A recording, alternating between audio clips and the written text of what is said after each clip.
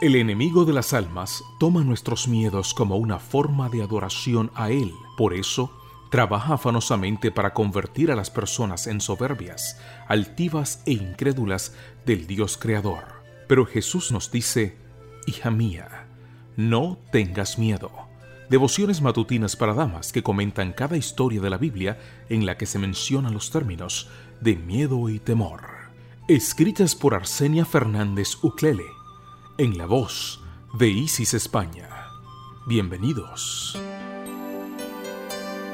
Cuánto me alegra saludarles hoy, febrero 4. Nuestra reflexión se titula Israel temió a Jehová.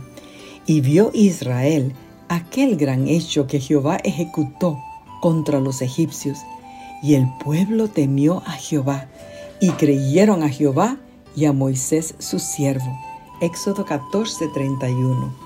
La persecución de Israel terminó junto con el tiempo de gracia de los egipcios.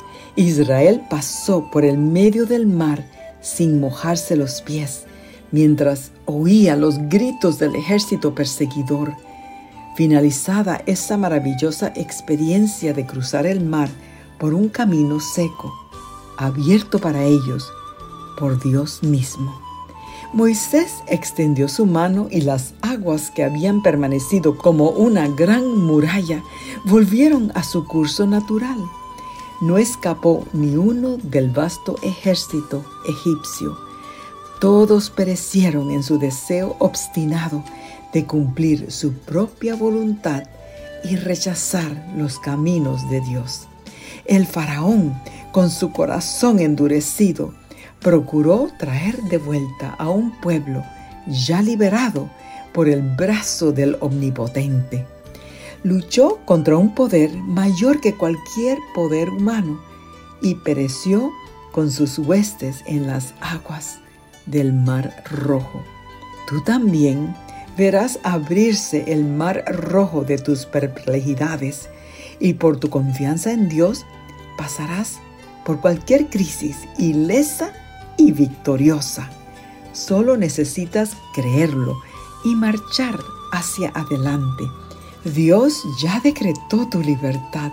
Los egipcios que hoy persiguen tu trabajo, familia, salud, situación legal, condición financiera o cualquier otro aspecto de tu vida quedarán atrapados detrás de ti y no los verás de nuevo.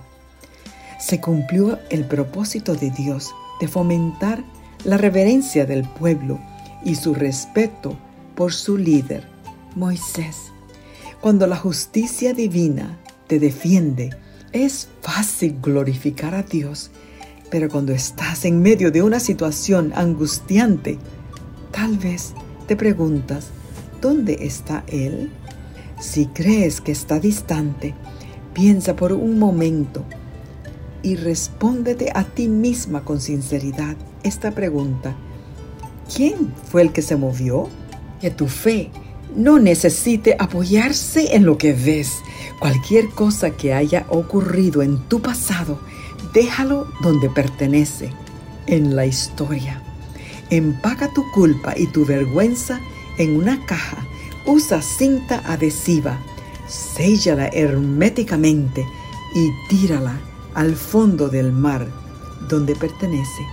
Si el enemigo viene a recordarte tu pasado, recuérdale su futuro. Deja que Jesús se encargue de tu pasado. A Él solo le preocupa cuánto aprendiste y qué estás haciendo para recuperarte. Una vez vaciada de tu pasado, llena el espacio con las preciosas promesas de Dios.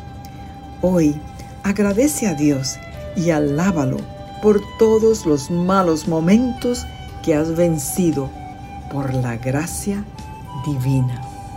Que tengas un bendecido día.